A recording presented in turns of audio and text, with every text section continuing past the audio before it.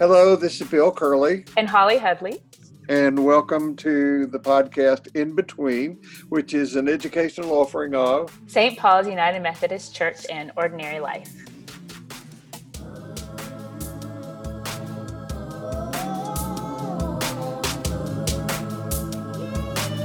we're in the midst of this strange time where in our house we did without power starting Monday until late yesterday. Thank goodness we have no frozen water pipes and no busted pipes, but it has been one night when we slept in our bedroom, it was 46 degrees. Yeah. I've seen pictures of friends showing that they can see their breath inside their house. I'm grateful that we did not lose power. And we kept our house, we were kind of abiding by the recommendation that you keep your house running at about 65 so as not to put too much pressure on the grid. So it's been 65 in our house, which is fine. We've just been without water at any pressure. We're getting a stream out of our kitchen faucet and can kind of wash dishes. And we can very slowly fill up containers to drink and boil if needed. How about in the rest of the house? What's the water pressure like? Until this morning, there was none. So we have just been checking the faucets, but this morning there's now a slow trickle throughout the rest of the house. So we had good water pressure in upstairs and downstairs. We live in a house that was built in 1939. Yeah. And we had an extensive remodel number of years ago. And I think that probably provided some upgrade on the plumbing that helped us. And I noticed that the water in the kitchen just was a trickle. Everywhere else is great, but just in the kitchen was a trickle. And I finally figured out that if I took the filter off the faucet, cleaned it out, then it worked perfectly. Yeah. A lot of people remove those kind of nets from the water saving devices that operate on faucets just to get more pressure. I do it on my showers. But that's, it's so funny. So for those of you listening and wanting to imagine us, I have not showered in 3 days and my hair is nicely slicked back. It looks fresh and clean. But there's also, as we were just saying, a difference between City of Houston, those who operate under City of Houston water, and you operate under sort of neighborhood water. But there's the whole city, I think, is experiencing low water pressure.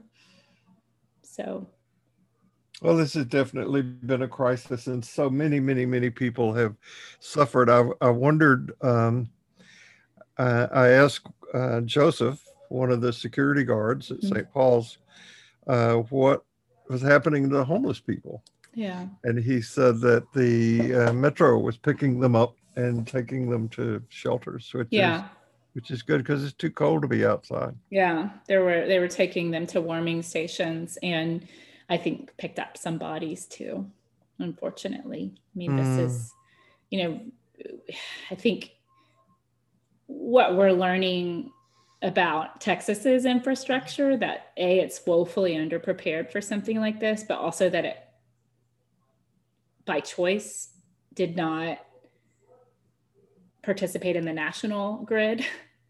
So this kind of, I was thinking about this, and we talked a little bit about our memories of Harvey last weekend, but this is the blessing and the curse of being Texan, I feel like. And states, I do think, have personalities. And one aspect of the Texan personality is this fierce, rugged independence. Go get our bass boats and save people from the floods.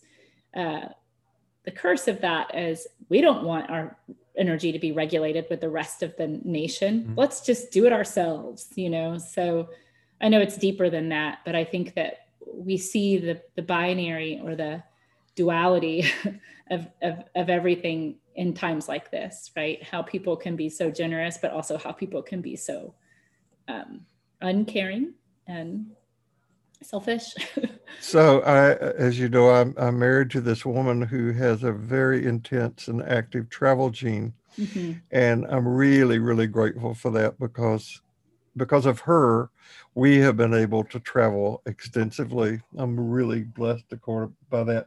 And I noticed early on when we would travel, we'd go to Spain, Italy, France, England, Ireland, Scotland, various places. And um, if people would ask somebody from the United States, are you from here, or where are you from? They'd say, we're from the States, unless you're from Texas. That's right. And it's always, where are you from? We're from Texas. Yeah, that's right. Because it puts us out there as being different. Yeah. There's parts of being Texan that I really love, and there's parts of being Texan that I am embarrassed about. Yeah. Yeah. So I want to put in a plug for our webinar with John Tucker, which is coming up on March the 9th. It's going to be here sooner than we know. And I really want to encourage people to buy a copy of his book, which is called Zero Theology. Both of us are likely to refer to this book on Sunday, this coming Sunday. I know you intend to. I may. John Tucker's book is probably the best explication I have seen to date of what I call non-dual mind. Mm-hmm. Mm-hmm. I mean, he skates right out there on thin air. Yeah. That was a great one. It's really good. It's totally worth reading. Do we have a link to that webinar yet? And shall we include it in it's on the podcast? it's on the landing page of the Ordinary Life website. Okay. On the right hand side is a link where you can register for the webinar. Of course, it's free, and John will be with us from 7 to 9 o'clock on that Monday night. I think it's Monday night, Tuesday night. Yeah, whatever night of the week it is. It's a Tuesday night. It's a Tuesday night, yeah. So that'll be exciting. I'll be so curious to hear from him and talk with him and just see what we learn. I think that. Are you going to come and be there in person? I thought we were doing it like the other webinar. Yeah. So you'll be there. Absolutely. Yeah. I think I would like it for in the dialogue for both of us to be involved with him. Sure, that'd be fun. I mean, it's an exciting and challenging book. If you are still, I don't want to say still stuck, but that was what was going to come out of my mouth in this belief paradigm. How do I believe, granted everything that we know?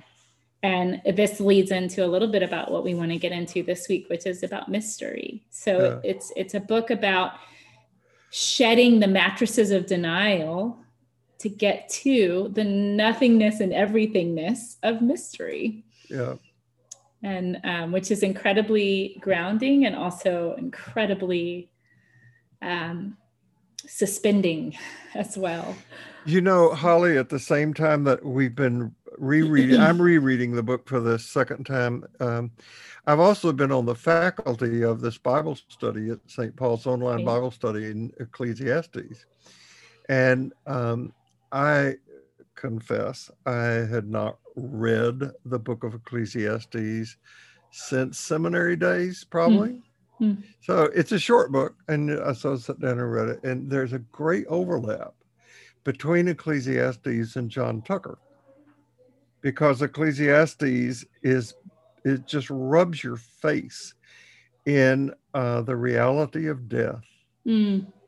And John Tucker's book is saying that we create a lot of our theology to avoid the absolute grief that is involved in being human. Yeah. It reminds me in some ways, although Francis Weller is more of a process person. He's a psychologist, but he has a book called The Wild Edge of Sorrow.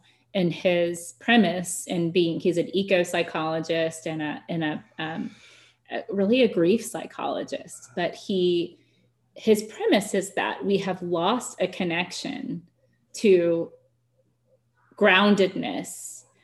So actually to the physicality of being, to our earth sense, and therefore our absolute grief when we lose someone, because is that we don't have this groundedness to belonging to the earth. We don't have this groundedness to belonging in the here and now, and therefore we lack rituals around really being able to connect with loss. So, one of the things that I think religion has done very successfully, and specifically the Christian religion, is take us out here, take us away from presence. And therefore we've lost our ability to really be with feelings, with grief, with loss, and in a real present way. I think I've talked to you about this before.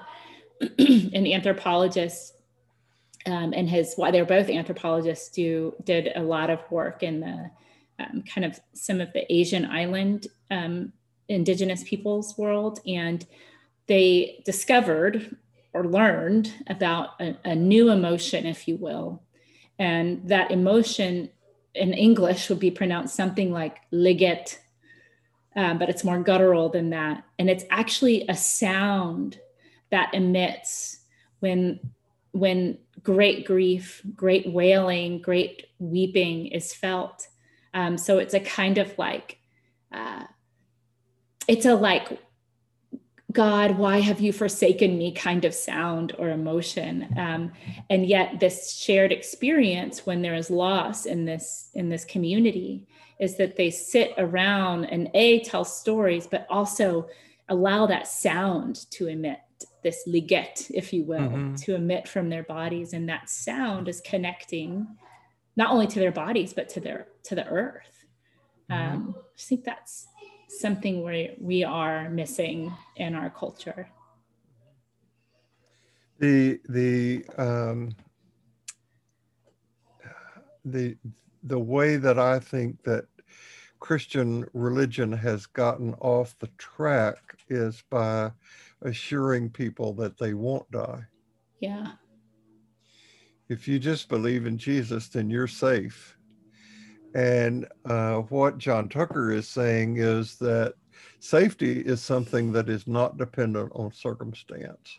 Right. Security is not dependent on circumstance. And so he's making a claim for what it means to live the authentic religious life that I don't think gets talked about very much. Especially not in religious circles, right? Yeah. So I don't know what impact it's had on anybody because I've not gotten any feedback about it. But I said last week in class that the religion of the future is cosmology. and whatever happens in the realm of organized expression of religion is really going to have to be more in the realm of poetry than in the realm of, well, we've got this figured out. Yeah. Because we don't. Right now I'm TAing a course in my school on the radical Martin Luther King with a guy named Drew Dellinger, whose PhD work was around the radical King and around King's cosmology. King was talking about interconnectedness, interdependence, in much the same way that he learned from Gandhi, from Howard Thurman, from Thich Nhat Hanh, but he was trying to make this interdependence into a social movement. And one of the things that Drew Dellinger also is a poet. And so he's grappled in his poetry with justice, with sort of the movement forward of civil rights, and with cosmology. So thinking about justice as a cosmology, and justice is essentially some obeyance of love, of radical love. And, Cornel West said, justice is what love looks like in public. And some of my favorite thinkers think along those lines. And King was in that camp. Justice is what love looks like in public. And his cosmology was one that really called on people to be acting out of a sense of interdependence. And yet we have completely, and that's both a radical idea, but it's also just the way things are. And I think our humanness is that we sometimes resist the way things are. This need to kind of set a path. Speaking of poetry and mystery, there's another poet, David Whyte, who I really like, who says that humans are the one species that haven't figured out how to be themselves, that we are exiled in a sense from our home because we keep pushing against the natural order of interdependence and interconnectedness. If you have a poem by Whyte that expresses that, bring it Sunday. I sure will. I love his stuff as well. Yeah. I think it's really powerful things. Yeah. So it's kind of, we need to radicalize something so simple, Yeah. So we're going to continue plowing through our own response to this thing called the Lord's Prayer. And I was thinking in my own study and writing about it, which I've shared with you, that in most Christian worship services, I'm talking now about the white Protestant liturgical tradition. I want to come back and say something about the African American tradition in a minute. There are two set pieces that are included in every service. One is the Apostles' Creed. Some use the Nicene Creed. The Apostles' Creed and the Lord's Prayer.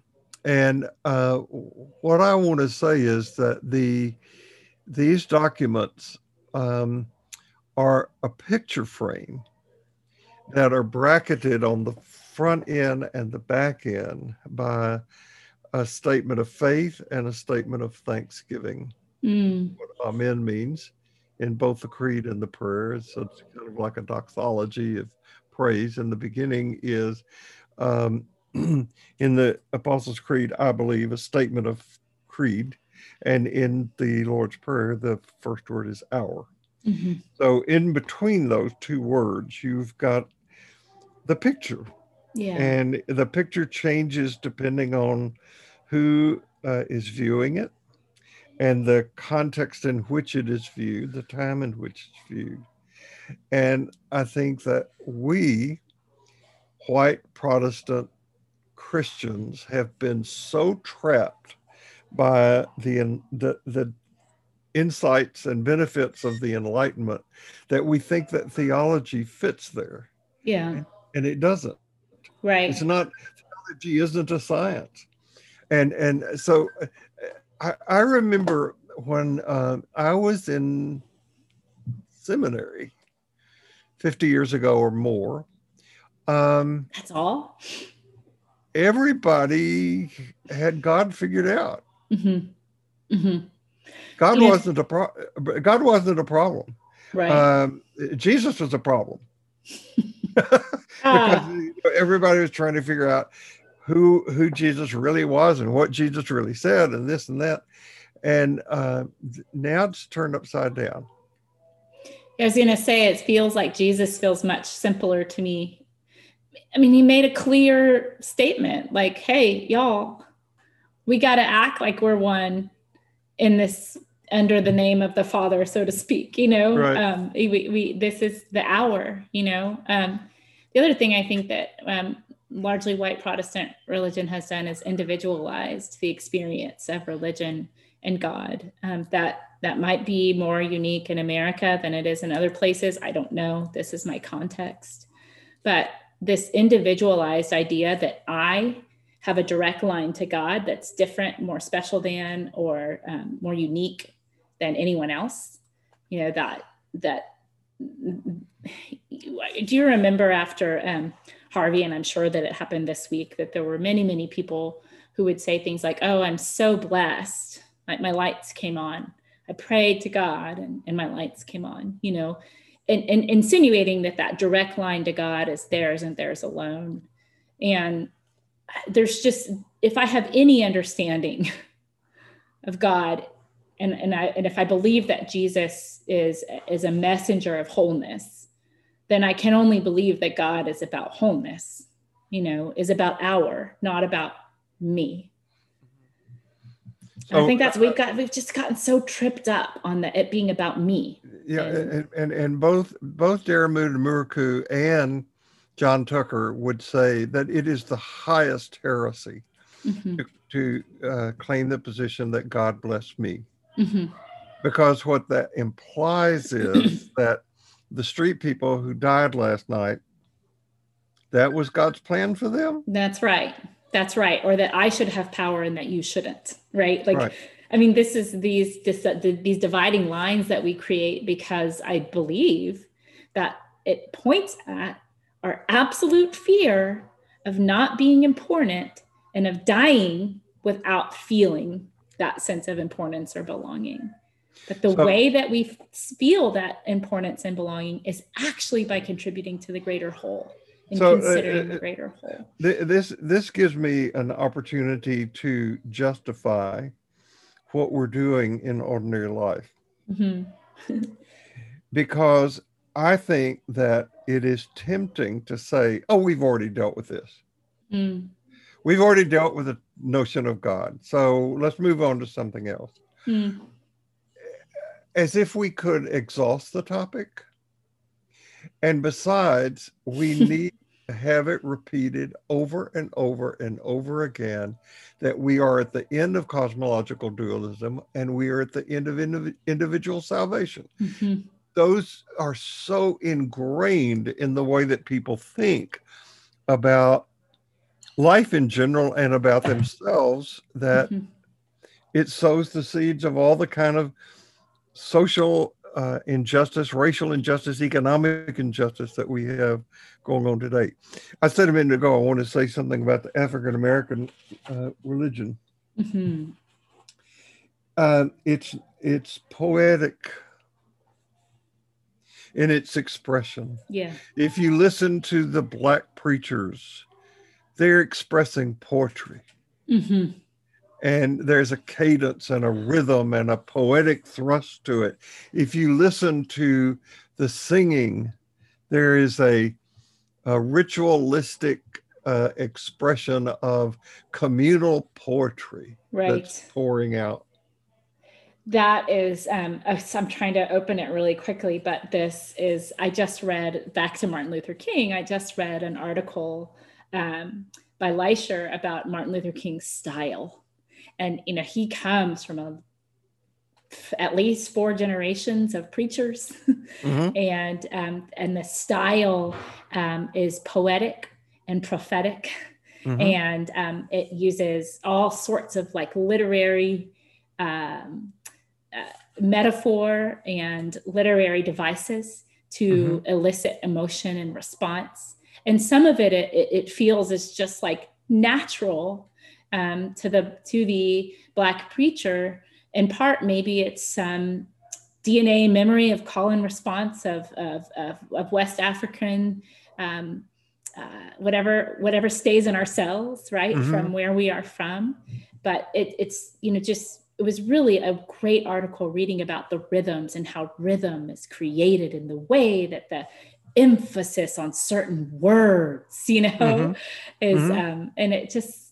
And of course, I find myself longing to be able to elicit that sort of response just with my voice. That may be one of the reasons I wish I could sing really well, is to elicit. But yeah. I love what you said a minute ago about David Whyte saying that the human animal is the only one that doesn't know how to be himself. If we were being ourselves, what would look different? Gosh, my first answer is, well, for sure, we wouldn't have so much anxiety. We don't know. I don't personally know too many elephants, but when I consider the elephant, I don't think the elephant is anxious about how do I be an elephant,